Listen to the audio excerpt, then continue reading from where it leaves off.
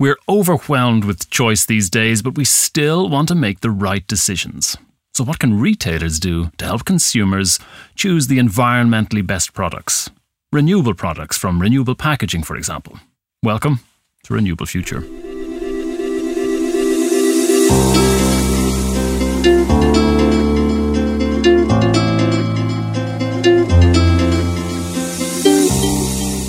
Welcome to Renewable Future, a podcast from the renewable materials company Stora Enso.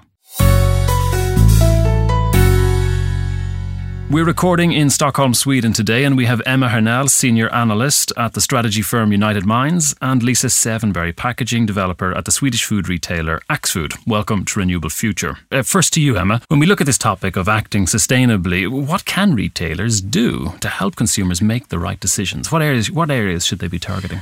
Oh, there are a lot of areas where retailers can do a lot of things, but most supermarkets measure their carbon footprint really carefully. And I think an optimal way to reduce the footprint is to reduce weight of transported goods. And then it comes down to make sure that packaging is not too heavy, to change materials or use lightweight glass or different kinds of materials. So it's making the packaging lighter itself, but also thinking about maybe what's inside as well, I guess. Yes, definitely. So there are a lot of things to do when it comes to organic products, of course, and to think about how it's presented in store. Lisa, you're working a lot with packaging at Axfood. Just so everyone's clear, Axfood runs a series of supermarket chains, or two different ones, two main ones, Willys and Hemköp. And within those, there is one brand in particular that you work a lot with, and that's Garant, so your own brand.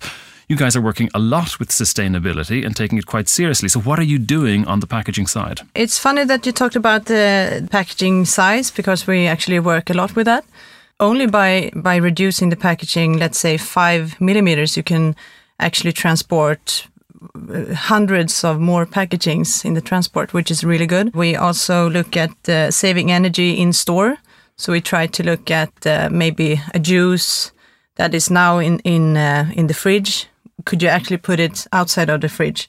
This is kind of a challenge, because the consumer finds a juice which is in the fridge more fresh than the juice that is not in the fridge, even though the packaging is good enough not to be in the fridge. So it's just a perception that has to change. Yes. Then. When we're thinking about, as well, packaging and making it smaller is one thing, but also the kind of material that's being used. Is this a factor for you at Axfood? Yes, we look at the whole chain, actually, from the production of the material to transport, to how you use it, and to the end of life. So we always try to make the packaging as clean as possible. Let's say if you have plastic, we try to use one plastic instead of 3 layers of 3 different plastics, because in that case you can actually make it a new plastic product. It's easier to recycle if it's just one layer. It's easier, yeah. Another thing that crosses my mind when it comes to packaging is that, okay, we've talked about plastics and making one layer can be recycled more times, but also it comes from oil, plastic. So, I mean, are you also looking at replacing plastics with more renewable products? Yeah, I think it would be really interesting to see in the next few years if we could have plastics from wood, which is going on. We already have it, but I think in maybe 5 years we will see it in much better quality. We also work with sugarcane plastics as much as possible. We try to use paper instead of plastic, if possible. What demands can you make on your suppliers as well? Because you're obviously doing some of your own packaging with your own products, but making demands on suppliers as well. How much can you leverage there?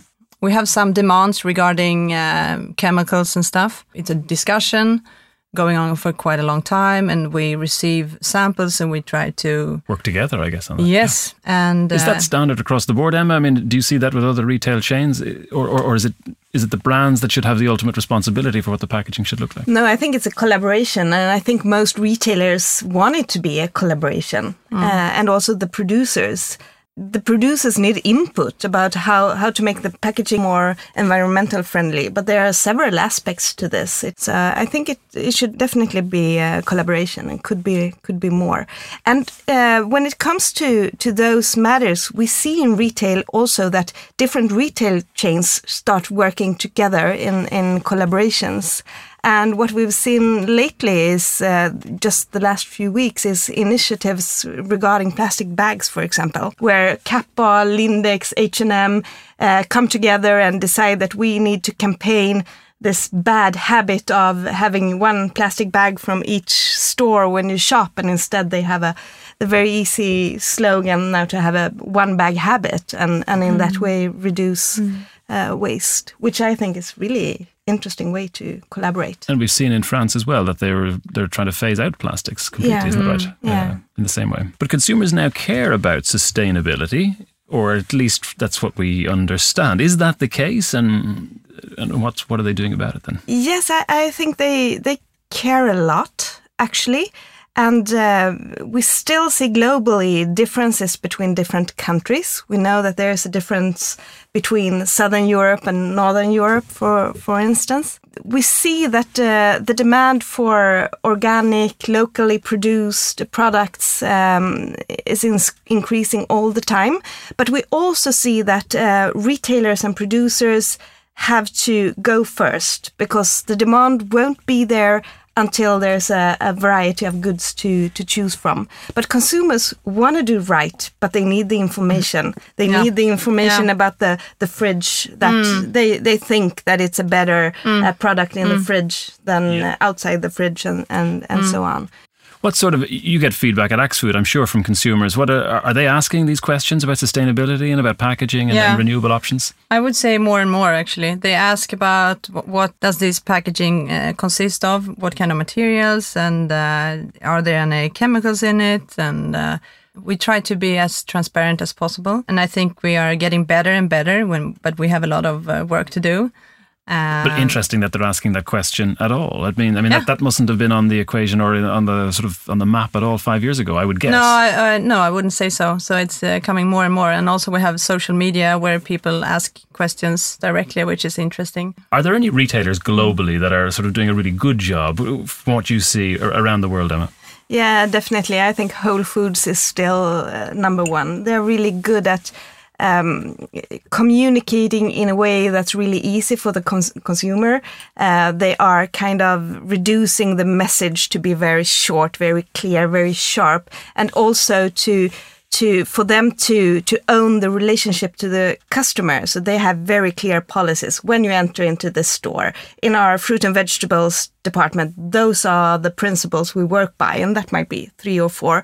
And then you don't have to look at the packaging or kind of look at the brands, or because you know that Whole Foods has done that selection for you, so to speak. So you feel you're making the right environmental choice just by entering the store. Yeah. So just to be clear, so that everyone understands, Whole Foods then is a retail chain in the US that has made a name for itself for having sustainable and environmentally friendly products. Is there an opportunity in Sweden then with the retail chains that are there today? I mean, is there a chance for somebody to take that as a business opportunity here?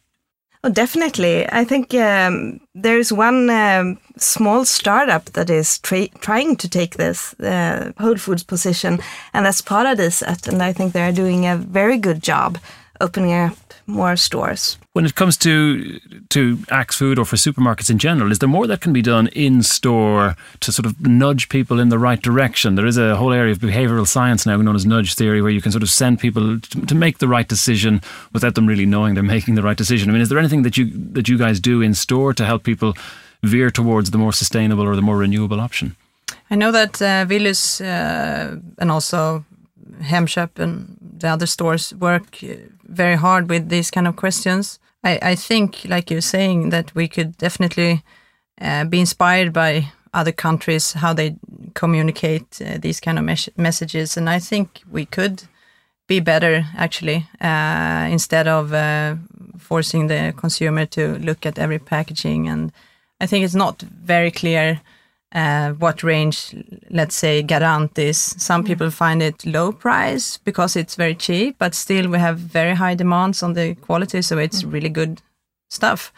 And Garant organic, of course, you understand by the name, but maybe people don't understand that we work very hard with the packaging when it comes to environmental issues. So I think we could be better. Is there anything you see, Emma, when it comes to just what we could do in store to help consumers to veer them in the right direction? Yes, we know there's a lot of things to do here, and there is some research going on about how consumers make the choices and so on. But that could be a lot more done to that, I think. If we look into our crystal ball then and we say in 5 to 10 years' time, what does your average retail supermarket look like, or what will Axfood's supermarkets, and these are the two brands you've been mentioning, Willys and Hemköp, what are they going to look like then in 5 to 10 years' time, do you think? I think, one thing is that so far a lot of people find the packaging as the bad thing, like you don't need the packaging. But we have been in a research project recently, or actually right now, where it showed out that more packaging material, as long as it reduces food waste, it's actually better. So maybe we will have more single packs in the future because the families are getting smaller, more single houses. So I think you could see that. Also, you would have more, interactive packagings, I think, where you can use your phone maybe to get information.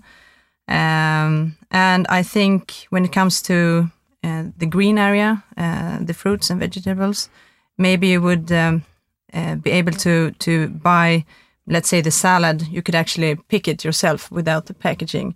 Okay. But this is also interesting. It's very fresh and nice idea, but still you should understand that the packaging has a very good function because there's an atmosphere inside which keeps the salad for maybe a week or two extra than if you don't have the packaging. So if you might be doing better by cutting food waste by putting like a plastic packaging or some kind of packaging around a lettuce or some sort of food like that. Yeah, we already do it actually.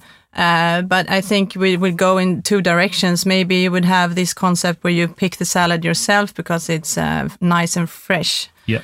But still you would have the packagings to protect the food and maybe more the single ones beside the large ones for the big families or for the party. Or what sort of trends do you see then, Emma, with this? So 5-10 years down the line, what are we going to be looking at? Yeah, well, there will be a big shift when even grocery shopping goes online, and it will have its big breakthrough when it becomes cheaper than actually shopping in store, and that will happen pretty soon because we will use dark stores, and that will be automized because today it's very expensive to pick the food and put it in a bag and send it home to you. But if that cost will be reduced, we'll have a big breakthrough for e-commerce. What's a dark store? Sorry.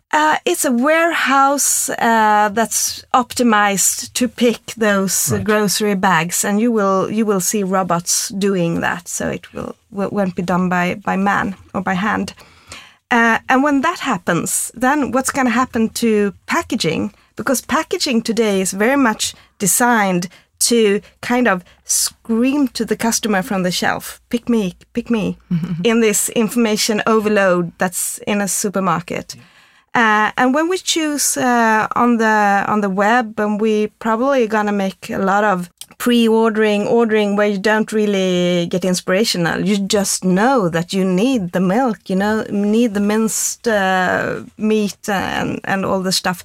And then packaging might be looking completely different. Which also then affects, because so many decisions are made in store on the spur of the moment. Does this mean that people will now make more environmentally conscious decisions because they've got a little bit more time to think about what it is they want to buy if they're buying everything from the internet? Maybe they will. Maybe, and or is that me being optimistic? that is probably being optimistic, but I think it's possible also because on the web you also have the possibility to communicate in a different way than you have in a store, where you have a few moments and you're gonna make the decision in a few seconds. Maybe on the web, maybe you will watch a beautiful movie and someone can tell you about the packaging, why it's better or what choices are the best, because consumers usually want to do right if they get the right information and the right circumstances. Time will tell. It's been really nice having both of you in studio. Lisa Säfwenberg, Emma Hernell, thanks very much for joining us. Thank you. Thank you. You've been listening to Renewable Future from the renewable materials company Stora Enso. Let us know what you think and stay tuned for future episodes.